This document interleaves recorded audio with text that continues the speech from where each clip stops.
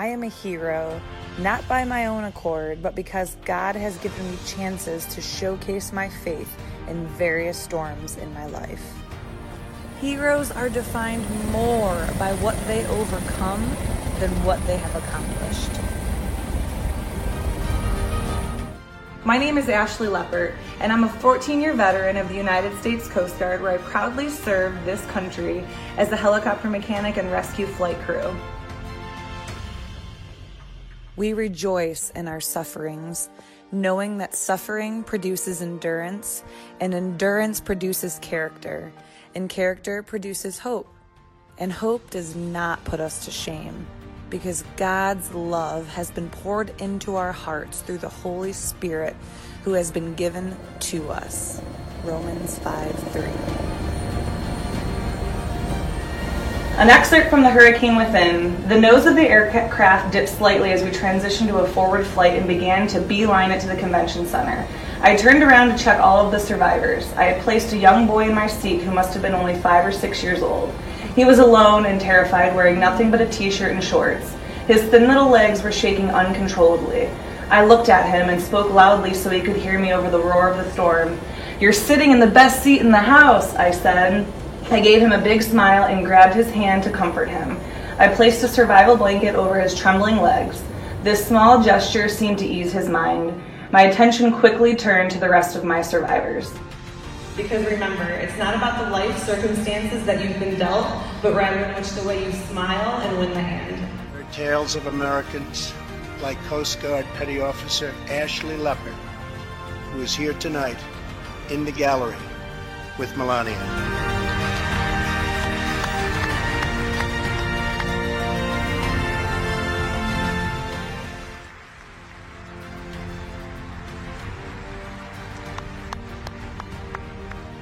Ashley, we all thank you. Thank you very much.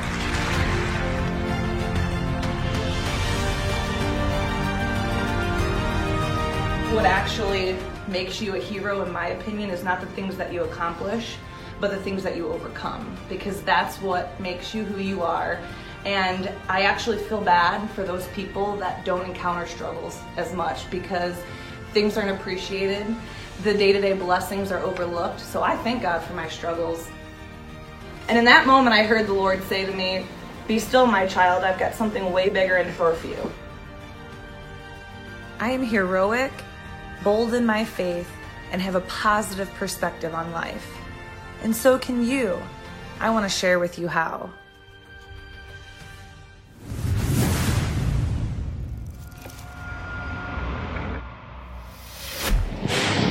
My daughter's here right now. Can I have one more card? Of course. Oh, how can you say no to that face? She can have anything. Love you. Bye, baby girl. All right, y'all. So we're here with Ashley Leppert, and my God, I got to meet you in person. Finally. I've had your book.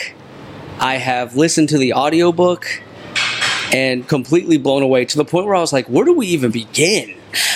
I hope this is not underwhelming, at least, you know.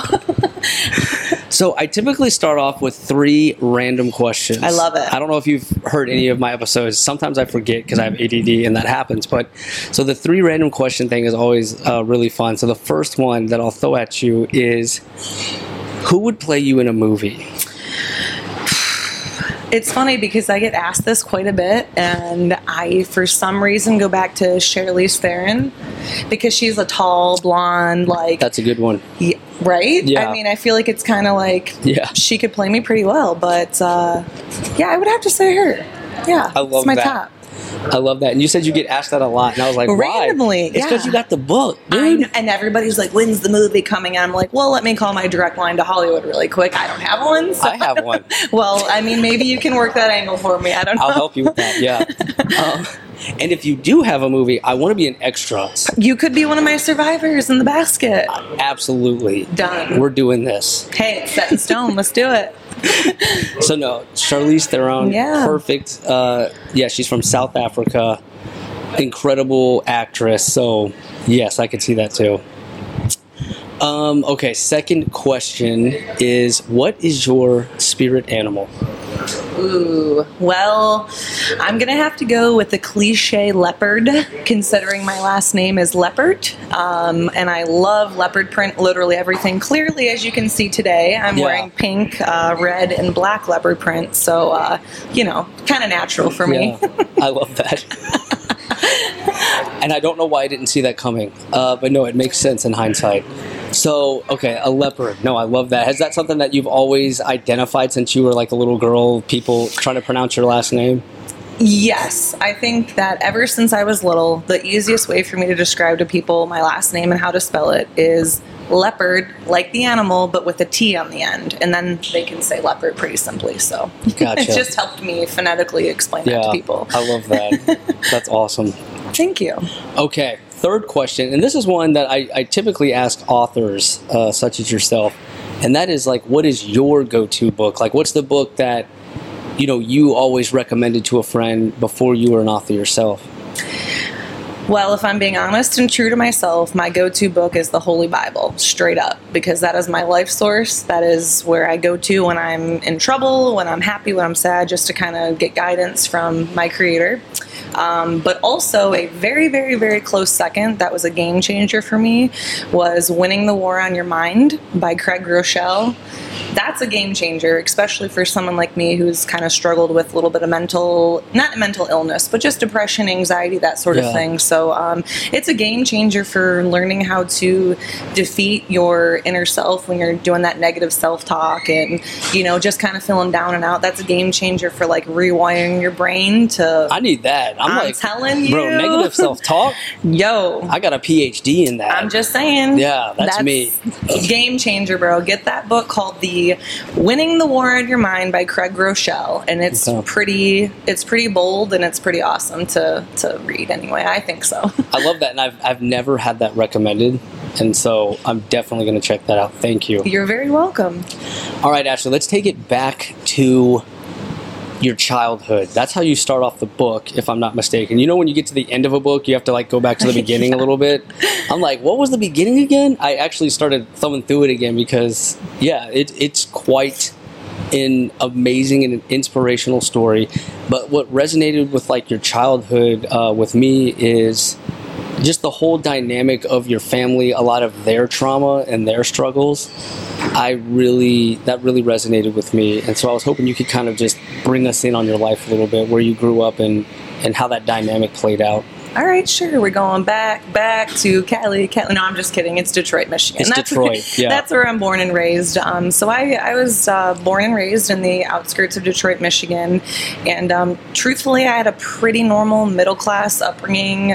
We lived in a condo my whole life, so it was quaint, but, we didn't have a lot of money. My mom didn't drive, and my dad was pretty much the breadwinner of the household.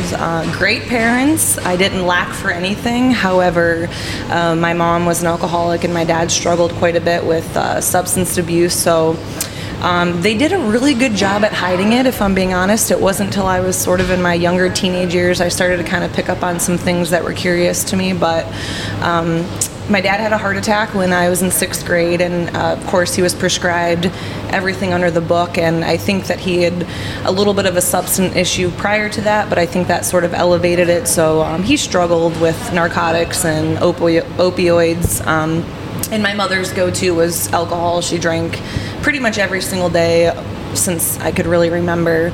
But again, I they both have since passed, so it's very important to me to like reiterate to everybody that I talk to that they really were great parents, and they did the best they could, but they struggled with their own demons, and so unfortunately that's kind of the byproduct of not really dealing with issues, and you kind of seek therapy and substances. I'm sure, as we talked about, we've all been through that as well. So, but yeah, I was born and raised there, had a pretty normal upbringing, and graduated high school 2003, and in 2005 I joined the military, and really I've been back since, when I was stationed there, but not a whole lot really since, so. Right, so with your parents not being there and how places change. Yes. Especially when you're in the military, because you get like huge snapshots of time. You know what I mean? Like, yes. To everyone living there, it's their norm. It's such a slow burn, they don't really realize it. And then when you go back after 5-10 years, it's like you don't even recognize the place anymore.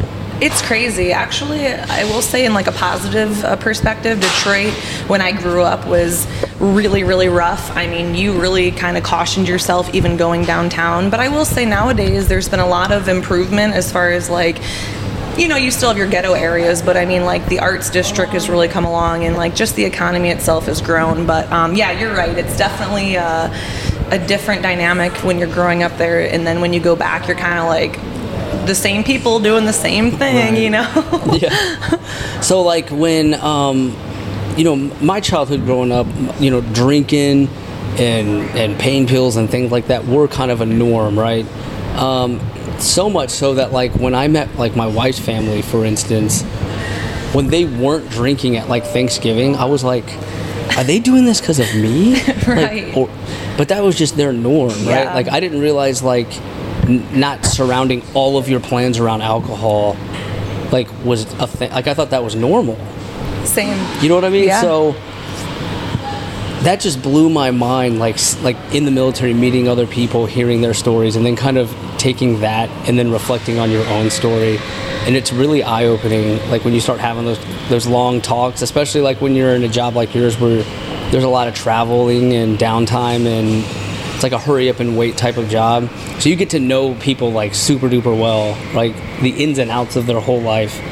Absolutely, and it's crazy. I'll never forget my very first station was in Puerto Rico, and all I knew was Detroit, Michigan, right? So my very first station, I'm in Dude, you went to Puerto Rico? Yes, San Juan, Puerto Rico. Okay, like it was terrible, let me say. Like, I mean, come on, it was like phenomenal, but like here I am, I'm 19 years old at the time, and I'm meeting not only a different culture, you know, I'm around a Spanish-speaking population, and then I deal with all these people that are from Georgia and California and middle of nowhere Tennessee, and everybody's so different. But it's such a blessing though, because it made me appreciate different cultures and diversity and getting to know people and realizing that everybody does have a different upbringing, and you know, you get to learn a lot without judging initially. Yeah, and you really bond with people because, like, in the back of our heads, we all know that our time with these folks are limited. So we're more prone to just being open and transparent. Yes. You know what I mean? That's probably my favorite thing about joining is, like, hey, we're all moving, so, like, might as well just go, like, you know, Yes. off the deep end with this stuff. And it was just a blast. So in your time in Puerto Rico, you did have a major setback. So one thing that me and you have in common is we both were in a place where alcohol was served to younger folks. You know, in Guam for me, it was 18. And to be that young and to be in such a fun place so early, I just got lucky. Actually, I wouldn't even say I got lucky. I got in trouble quite a bit. Yeah. I got lucky that I didn't get kicked out. And I never had a DUI, and I'll tell you why. I couldn't afford a car. Blessing in disguise, brother. I swear to you. I took the shuttle. There's a shuttle bus on base that would take you downtown. Nate's told me all about it. And I would stick to that shuttle. Now, have I ever been in a car where folks have been drinking? Absolutely. But me personally, I never could afford to. You know what? And maybe I shouldn't have had a vehicle. I think that was the problem. That was the problem. I mean, I think for me, I was... that DUI actually was a blessing in disguise. I look back and I was on a very, very bad path. And I think, as you can probably relate to, when you have an instance like that, you can either say, wow, I need to wake up and realize this is a life-changing event. I'm going to either go on a positive route or I'm going to keep going right down the same road. And for me, I really feel like it was an eye-opening experience. I was like, wait a second, this is not me. I'm being reckless with my life and the life of people that I'm around, and it's just not who I am. So I took that instance and I was like, all right, I'm going to lick my wounds and make my reputation clean again and really show people that it was a one-time deal and I'm not just that, you know, shitbag, for lack of a better term, right, that like needs to be just weeded out of the military. You know, right. We've all seen those as well. Yeah, so I thought it was really awesome that you had the opportunity to continue to serve. Me too. Because there's I'd say 9 times out of 10 that doesn't happen. And so, like, how did you get that second chance? Honestly, I think it is by the grace of God, first and foremost. And secondly, I really did work hard. I was a really good airman. I mean, even though it was grunt work, painting walls, doing dishes, pulling weeds, whatever job they gave me, I really tried to work really, really hard. So I think I made a very good name for myself. So when it came down to that instance, I think a lot of people had my back and went to bat for me because they knew that it was a mistake and that I clearly was regretful of what happened. So I think between God's plan for my life and people going to bat for me, I think really those were the only two things, and my integrity, because the second that it happened, I owned up to it. I, didn't try to skate my way out of it. I said, hey, I messed up and I'm willing to pay the consequences. And people kind of looked at me with a little more respect in that way, so. Right, no, I love that. And so me personally, I'm the type that I've always struggled with criticism, and I already beat myself up. So had that happened to me, I know I never would have bounced back out of that personally. So how do you think you found it within yourself to rise above that? Because that's not easy, being in the spotlight where everyone's, calling you a shitbag. You feel bad. Yeah. And it just compounds it 10 times worse when everyone knows what happened, and you just feel like the spotlight's on you at all times. How did you go from that to where you're at now? How did you mentally get past that? Well, it was terribly hard. I'm not going to sit here and say it was all peaches and cream, because it was hard. I mean, I was down on myself for quite a while, but really, again, I just knew that was not me. I knew that I was better than that, and I was not going to let the opinions of other people dictate my future. And I think that's something that I still, even to this day, focus on, because who doesn't have those moments of doubt or that fear of judgment? Especially, I mean, let's look at the situation. I was a female. I was kicked out of my squadron in training, aviation training, for a DUI, and then I get sent to a boat unit. So here I am, this dirtbag female aviator. I mean, I don't think there could have been many more things against me. Right, and yeah. I just really wanted to prove myself, because I knew I was better than one mistake. And I just was not going to let the spirit of fear kind of control my future and my destiny. So I just said, you know what, you can say everything you want, that's okay, but in 6 months from now, I want you to reevaluate that decision about how you think about me, because I'm going to get every single qualification I can. I'm going to work overtime. I'm going to paint walls. I'm going to sound fuel tanks, whatever you need me to do, but I'm going to do it better than you could have ever expected. And I did that, and I think I earned my respect back, basically. Wow. No, I love that. I love that you just came back. Yeah. It's like you got fired up and pissed off. I did, at myself. And then you use that, to better yourself. 100%. When it comes to Star Wars terminology, I call that tapping into the dark side. You know what I'm saying? So true. It was like, Eye of the Tiger. That was me singing that to myself, don't you give up, don't you, and then, just screaming at yourself in the mirror like David Goggins does. Yeah, exactly. Right? Yeah. That's awesome. No, when I read that you bounced back from that, I was like, dang, that's one of those success stories. And I think you had this, I'm a spiritual person, you know what I'm saying? So I felt like you had this higher calling that helped get you to where life needed you to be, at the right place at the right time. You know what I'm saying? Dude, without a doubt. I didn't grow up with religion. I didn't grow up being forced into any type of faith. I mean, we talked about God and things like that, but I had the luxury of finding faith and truth on my own. And when you find that and then realize your purpose, man, I know my guardian angels were there, and I've, trusted God, and that obedience and that just release of control over your life is really just beautiful when you kind of break it all down. Yeah, and one thing you mentioned a lot in your book, that as an adult that has a lot of 17 years active duty service as of now, purpose is one of those things that change our entire life, that fill us with love and energy and that fearlessness that we need to get to the next level, but we don't always have the opportunity to have that purpose. So when you do get it, you need to dive all in. You know what I mean? So true, man.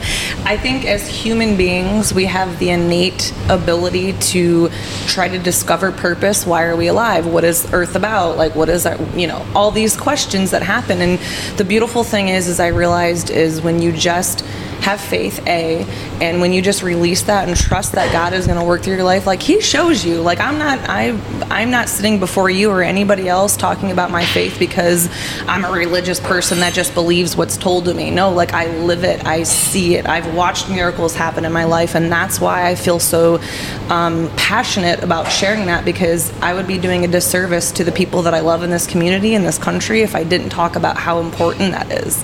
Yeah, that's beautiful. Well, I love that you're just like 100% you.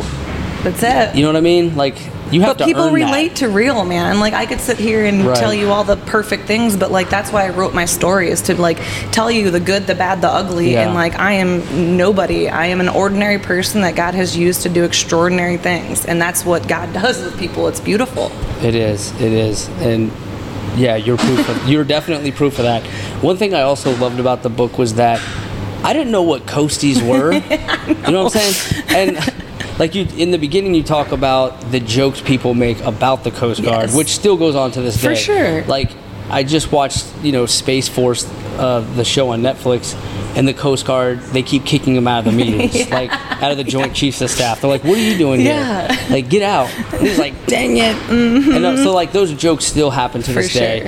sure. I've heard them, but at the same time, like most of us don't know any coasties, so it's like I hear about them, but I truly don't know why it's happening. We're like unicorns, man. Just saying.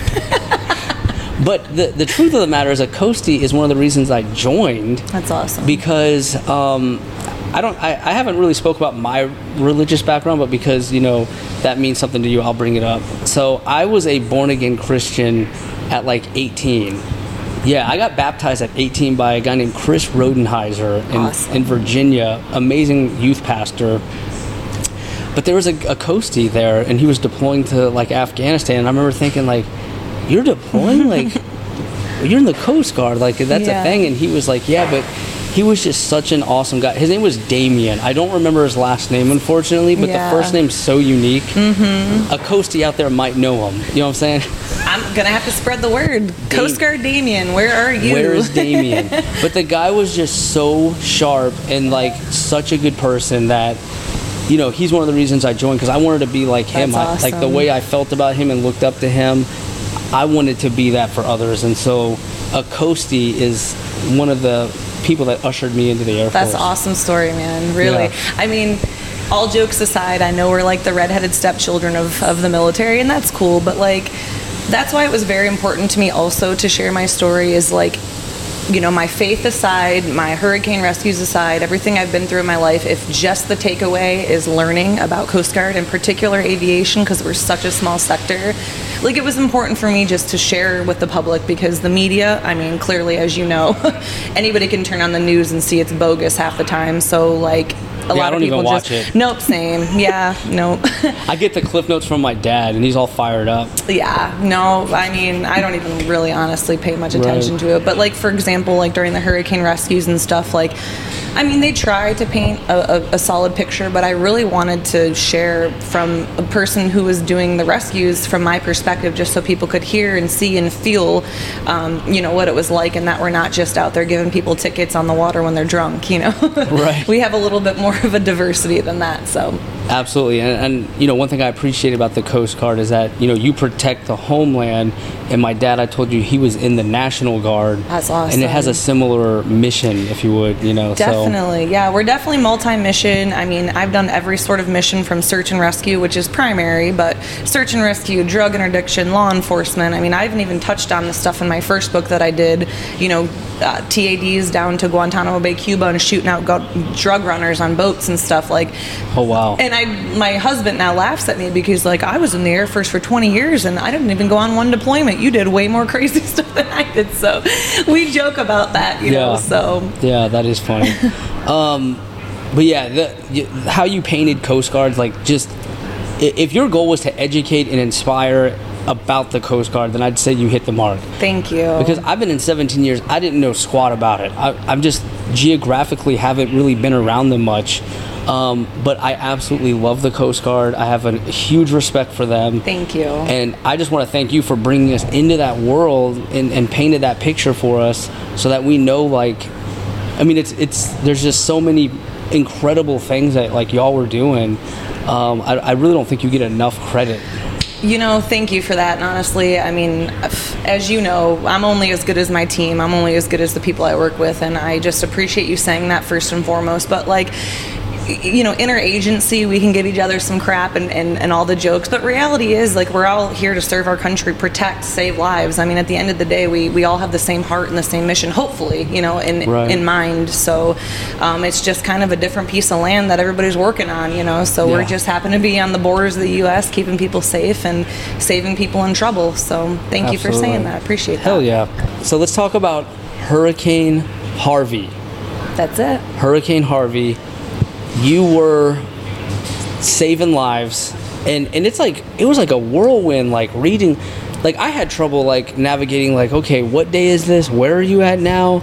Like, I can't imagine actually being there, So I was just hoping, I know this is a lot to ask, run us through Hurricane Harvey. Nope, that's totally fine. So as you know, just like anybody, we just do a lot of training, right? Training for missions. We do search and rescue training, boat operations, and we had all prepared for a moment like this, and I happened to be the one that was on duty, which, as you know, being on call for 24 hours or whatever the mission is. So I happened to be the helicopter on crew that day, and at 3 a.m, my pilot called me and said, hey, we're going out to Hurricane Harvey, pack your bag. And everybody was acutely aware of what was going on, because I think preemptively people were like, oh, it's just going to hit land and kind of go away. And we really, I guess, didn't plan for as big as a disaster as it ended up being. So I literally packed a couple pair of dry socks in my flight bag, a couple granola bars, and maybe, my toothbrush, and I was out the door. And then, boom, it was like 5 days later, and I kind of woke up like, what just happened? Yeah. So literally we flew into the airspace. So all that happened in 5 days? Yes. Okay, because like it's hard to even grasp like time-wise, yes, like how long of all these rescues and situations, like it was hard as a reader to be like, how long are you in this storm? Yeah, I believe if my timeline is correct, the hurricane hit landfall Saturday evening, and at which point I got called in at Saturday at 3 a.m, and we made it out there by sunrise, and we actually landed our first fuel stop in Beaumont, Texas, which actually ended up being hit the worst out of all the spots. And I remember telling my pilot, like, this is pretty bad. We should just stay here. Why are we flying all the way to the Houston airspace? But anyways, we just do what we're told in the military. And so it was instantly, the second we got into the airspace, it was all these calls from sector command control, basically saying, go to this GPS position, go here, this person. It was just like nonstop. And so we were primarily focused initially on the obviously the most extreme cases, people that were basically gonna die if we didn't get there ASAP, and everybody else that was just kind of wet and uncomfortable could just chill out for a little while. But then that, like typical hurricanes, will hit the coast and then kind of dissipate a little bit. This one, Hurricane Harvey, for some reason just sat and rained and dumped for 2 days longer than kind of was planned. So So how are these folks getting your help? Like if they're stranded on a bridge, like somewhere on a bridge. Yes. How would you know that there's people there that need help? Are they using their cell phone to dial 911? Do you just fly around and look? How does that happen? So there's quite a few different ways. I think initially it was 911 calls that were directed to our operations center, and then they reach us on the helicopter, through our comm system, and tells us the GPS location. But it came to a point where cell phones were dead, no electricity was out there, so people were out there waving towels and taking off their shirts on rooftops and waving them. And at some point, people were using Facebook and throwing out, GPS locations, and we were never usually allowed to use our cell phones, obviously flying, but there came a point where like our rescue swimmer in the back was just like, hey, I'm seeing coordinates here, hey, we're getting a call here. So it was kind of like a free-for-all the first couple days. Just whoever was needing our help, we kind of made sure we tried to get there. Yeah, it's amazing how like certain things just like go out the window, like when a real world situation happens. Exactly. You can only train so much, right? And the rest is like you have to adapt and overcome. That's we have to have that resiliency, especially in the aircraft. Like if you're not making quick split-second decisions, like there's people's lives on the line there. Yeah, and so your role in all this is you are lowering basically the mechanism that picks people back up, and you're stabilizing that cable and there's a swimmer down there who loads the people up. So it's like a three-man job in a way. Correct. So basically the easiest way for me to describe it is I'm like the middleman of the operation. I'm telling the pilots, like, I also have to have a 360-degree view of trees, power lines, all obstacles. So I'm telling the pilots up front, you know, hold position, you're descending, easy forward right, easy back and left, whatever the case may be. All the while, I'm looking down at the rescue swimmer, making sure that, you know, the cable is straight, that I have enough cable down, not enough cable, not too much cable, because it could get wrapped around obstacles. So it's, you have to be able to very well assess your surroundings and make quick decisions. You have to be a good communicator. Yes. I mean, my God, you're the eyes and the ears of the pilot and the rescue swimmer. Correct. Yeah, like you're in both their blind spots. Correct. Absolutely. Wow. No pressure, right? No pressure. But yeah, I love that dynamic. Like, I never knew that was a thing. And now I'm thinking, like, and then I thought, who are these rescue swimmers? Yeah. They sound like they're just beast mode. They really are. Like, who are these people? We need to meet these people. But no, I was really impressed with, like, dudes just swimming around down there. Like, I thought that was, like, so crazy. I'd never heard of that. Yep. I always assumed they were, like, going down with you, I guess. Like, you were lowering them down. I guess that's what you do, right? And then they swim around at that point and start rallying everybody, loading them up safely and then pulling them up. But there's times where they're meeting you at a spot. Yeah, there's quite a few different deployments, is which we call it, but there's the kind where they can stay connected to the hook and kind of swim around, but still connected to the line. And there's other times where it's called a harness deployment, where they disconnect the harness, they go swim, get the survivor, the person in need, and then bring them back to me. At which point that I'll already have brought the cable up, hooked up a litter or a basket, and got it right back down to them. So it's kind of like you got to meet that sweet spot where they can get the survivors to you at the right time. Yeah, wow. Lots of teamwork, lots of communication. 100%. I learned a lot about a helicopter as well, and their limitations. I didn't realize, like, how quickly they overheat and they're very vulnerable to weight, like, more than I thought. You know, you see this big, powerful machine, you wouldn't think picking up people could throw this thing off, but any little deviation in the weight shift can really screw this helicopter up, make it overheat. And you were saying, like, certain, you know, and under normal circumstances, it getting overheated or overweight bearing would cause, like, extra inspections that year. And y'all were, like, way past that. Oh, for sure. Like, you know what I mean? I mean, so to be fair, my helicopter that I specialized in was the Short Range Recovery MH-65 Dolphin. So it's like a little tin can in the air compared to, like, the 60s, which are, you know, Black Hawks and, you know, any type of large scale helicopters. These are like the tiny ones with the tiny cabins, so we're very weight dependent, and that's a big cautionary factor for us, is especially bringing on extra people and patients that were like, hey, how's our fuel level? So that's something that the pilots and me as the flight mechanic are constantly checking, like weight, time, and all that matters. Otherwise, if we put too much weight in the helicopter, we're not going to be able to have enough force to properly exit a hover. And there's all sorts of hazards, power lines, and the wind, and them stabilizing it in the wind as they're lifting a person. Like, these are super talented people. Like, 100%. My cruise blew my mind. I was so amazed at the synergy. Like, that's such a military word, man. But I mean, I'm not like, that's like, ooh, synergy. But like, it was so true, man. Like, the pilots were on point. My rescue swimmer was on point. Like, I was back there just like bing, boom, boom. Like, it was such a well-oiled machine, and it's just a testament to all of the training that we do. Yeah. And there was that one amazing moment where you had, like, a litter of children, right? Like, you saved all those babies and they were all staring back at you. That is something that, like, honestly, that picture is envisioned in my head and burnt in my memory forever. Like, it was such Could you run us through, like, that situation and how it made you feel? Sure. Well, so this was day 2 of all the rescues, which actually was a lot worse than day 1, believe it or not. But I was sent out on a later afternoon or early evening search and rescue mission, and we were called out to this area that was, for some reason, and I still to this day don't know why, but it was a highly populated area with children with medical conditions, and it looked like it was a subdivision, like a cul-de-sac, but it could have been I don't know, a special needs home, whatever, I'm not really sure, but we got called to this area, and my rescue swimmer, I lowered him down, and at this point in time, the winds were whipping, you have rain coming in, you have malfunctioning, avionics, and I mean, like it was helicopters getting destroyed. like destroyed, basically, yeah. But we tried to do everything within safety limitations, of course. But at this point, it's just like your mic's getting smacked with wind and rain. You're trying to communicate with the pilot. You've got, chaos happening below you. And at this point, people are desperate to get to safety. So this was, I think, the second lowering of the basket to pick up people.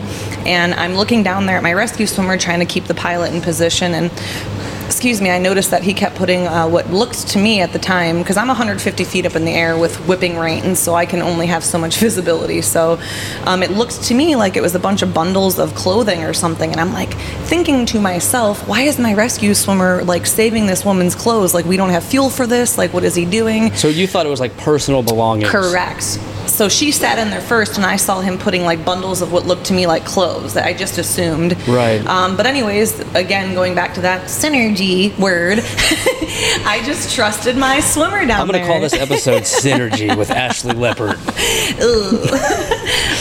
But seriously, I just trusted my swimmer down there, and I was like, well, I don't get it, but whatever he's doing down there is for purpose.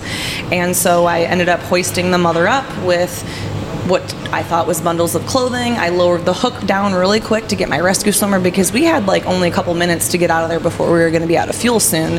So I got my swimmer up really quick, and as we were bolting to the drop-off zone, I'm now assessing my patients. Okay, how is everybody doing? I'm giving people blankets, and all of a sudden, what I thought to be bundles of clothing were little babies wrapped up in these little blankets and raincoats, and I mean, even as I tell you this story right now, I just get head-to-toe chills, because there was a mother and four babies in that basket, and it just was like profound to me, the mission that we were doing at that moment. Right, like that's one of those moments where you're truly saving like these people's lives. Like, there's nothing that like brings the word life to our mind more than like the sight of a child. You know what I mean? Like, yeah. Like, that's life defined, right? They got their whole life ahead of them. And so I can't even imagine how that felt, like having all those children relying on you for survival, to live out the rest of their lives. And it's kind of hard to like wrap your head around. Honestly, when you put it like that, it's so profound that I can't really, it gets me emotional, like, to think. Because in the military, as you know, we have a mission. When we complete it, awesome job, well done, we go home. We don't really think a whole lot into it, at least I didn't. But when you say it like that, and to know that people are walking around today on the planet because of my bravery and my crew's bravery, it's a lot, honestly, to think about. I mean, think about like the lives that person's going to impact, the friendships, their children. Yeah. Like, the waves of lives that you guys changed is astronomical in the grand scheme of time. Are you trying to get me to cry right now? Because I'm tearing up, man. Yeah, that's the synergy. I feel the synergy, bro. Okay, that's what it is. Interagency synergy. That's 100% what I'm tapping into. Okay. 35 minutes. Oh, we're doing great. Yeah, I think it ends at 43. Okay, so, and I'm going just through the book in my mind here, if you can't tell. That's great. Okay, so let's roll into the White House. Now, I'm an annual award winner in the Air Force. I was a 12 Outstanding Airman for a MAJCOM. That's one step away from the entire Air Force. Wow. So I got to go to the ceremony and see the winners of the Air Force, but I got to go to all these trips, and so I know the amount of teamwork and bullets and package writing and all the insane amount of work that goes into putting one person in that spot. Yes. And so I do know the behind the scenes a bit, but like when I see that you get honored at the White House, I don't know how that's even possible. How did that happen? I mean, people can laugh at me when I say this, but like, that's a God thing right there. Like, I'm not even kidding you. Like, I can't even tell you to this day how I am the specific person. I know that there was quite a few people whose names were in for it because, again, I mean, we all did some amazing rescues. And as you know, it's not just one person out there. It's like teamwork, crew, the whole crew. But I think the only thing that made me a little bit different is I had done many flight days. And a lot of people did like one flight day and they would be bagged out or they would be done. But I got to fly on 3 different days. So I think my name kind of just kept coming up like a part of some really good rescues and some really crazy missions. So I got the invitation, and I truly, when I first got the phone call, I actually thought somebody was playing a prank on me. Right. I think I talked about that in my book, where I was just like, I mean, who wouldn't? Like, right? I mean, like, hey, this is Jet from the White House. Yeah, I can't remember. That's not what it said. But. No, for sure. Like little old me, like Right. from nowhere, Michigan. Again, like an Right. ordinary person getting put in an extraordinary position. No, I love that happened to you. I think it was so deserving, and I think it also came at a time where like you needed it the most. You know what I mean? It's so crazy, yeah. Because you were suffering with the autoimmune disorder. Yes. I have one. No So I told you we were a way. lot in common. Yeah. Yeah. So I have hypothyroidism. Okay. Which causes, depression, weight gain, sluggishness, fogginess. So I have to make a lot of lifestyle choices to try to avoid that. Okay, Even the yep. medication doesn't quite ever get you there. I get it, yep. You know what I mean? It's like you feel it forever. And it's hard to explain to people too. It's like, because you look at me and I look at you and I'm like, oh yeah, we're both healthy Right. people. There's nothing wrong. And I think that was, for me, a hurdle to try to explain to people, no, like, I feel like my muscles are shutting down. I feel extremely weak and tired. And like, you can only kind of chalk that up for so long as like, oh, I'm stressed out. Like if you have no stress in your Right. life and you're still dealing with that, like maybe there's an issue. Yeah, there was times where like your body gave out, and Yeah. I can't imagine how terrifying that would be when you're trying to save someone. Oh. And then your own body starts to give out, and like you don't want to let your team down, you don't want to let those people down. Oh. That's terrifying. I mean, there can't be anything worse than that feeling that you went through. And so I'm so glad you finally found a specialist, because my God, like when you keep bouncing around with doctors, you'll never get an answer. They'll never figure it out. No. So And I'm so each thankful doctor, that. thank you. Yes, because I've been through that rabbit hole, and I was Yes. like, oh my God, she figured it out. Thank God. Thank you. It was, yeah. And so you were getting medically boarded for this, and this news came at that time when you were Yes. kind of like trying to picture your life outside the military. So I think there was something spiritual to that, because I'm my telling you. it came at like the best time to honor you and your team and what you guys did. But just run me through that White House experience, like when they gave you a standing ovation, like the look on your face is just like I'm just so happy for you when I see that, because I know your story. Thank So when I you. see your face and I know how genuine you are, and I know to honor you that way is just incredible. You know what I mean? Well, thank you. And, it's still to this day very uncomfortable for me to like talk about myself in a way that, might seem prideful, or I just really try to stay humble, because I know that I am a very ordinary person, that God has put me in some pretty extraordinary positions, and all I did was excel and do my job, truly. And it was very important for me the entire time in the White House, whether I was speaking to President Trump, the First Lady, no matter who I spoke to, it was very important for me to emphasize on the fact that, yes, I did some amazing things, but I'm here on behalf of my crews. I'm here on behalf of everybody that was out there, whether they were in the operations center, whether they were doing maintenance or flying, whatever it was. Like, I could not have done the rescues by myself. And so that was very important for me to convey. I just happened to be the one person, because they couldn't send, 200 people there. I just happened to be the one face for everybody. But it truly was the most humbling experience that I've ever been through. And honestly, I know that I was put in that position to use that little bit of a platform to not only talk about Coast Guard aviation, but to talk about my faith and just plant seeds of how I was able to get through everything and up until this point too. Absolutely. It's like the spiritual world, like that, makes magic happen. Oh, and it happens, like man. puts you. It was just like the most picture perfect way to end your time in the service, to basically let you speak on it for the rest of your life. Yes, that is so true. And honestly, like, in that moment, like, here, I'll tell you a funny story backing up. So when I got the invitation and all that crazy stuff, I literally thought that I was going to the State of the Union as like back of the row, peanut gallery. Just like an invite. Yeah, just like a guest, right? Not like an honored person that the president was going to speak about like within the first 5 minutes of his speech. Like this totally was like oblivious to me. So when I started walking into the Capitol building, I realized like, oh my gosh, they put me next to the second lady. Melania Trump is 3 people down from me. Like, so I looked over at the second lady and I was like, okay, I'm kind of, at this point we had already met, so I could kind of talk freely with her, but I was like, Miss Second Lady, like, is there a specific way for me to handle if he speaks about me in his speech? Because now I'm starting to get like concerned that I'm underprepared kind of thing. Well, yeah, like look who you're sitting next to. Yes. Yeah. So I asked her, thank God that I asked her, because she told me the proper protocol was to stay seated during a standing ovation, which thank God she said that, because literally 10 minutes later I was like, okay, I got to stay seated. He's talking about me. Wow. Yeah. I heard another podcast you were on where you guys were joking about that. How like you were like, I know I'm supposed to stay seated, but this is kind of awkward that I have to stay seated. Yes, yeah. And I had so many people, like, of course, you got the keyboard warriors, that were like, oh, why'd you stay seated? You look so disrespectful, blah, blah, blah. And I'm like, well, the second lady told me to stay seated, so I'm pretty sure she knows what's well, otherwise you wouldn't know who they're honoring. Oh, exactly, that's the point, because everyone would be looking around like, who is this person? Right, and there was people after me that got a standing ovation, and they stood with the crowd, and so, of course, they blended in. Nobody really knew who they were, like, clapping at, so I get it now, of course. Yeah. Wow. Yeah, that made me chuckle a little bit too. It's just one of those unexpected things. For sure. But no, very beautiful moment. Yes. Just such an amazing way to end your service. Okay, final thoughts.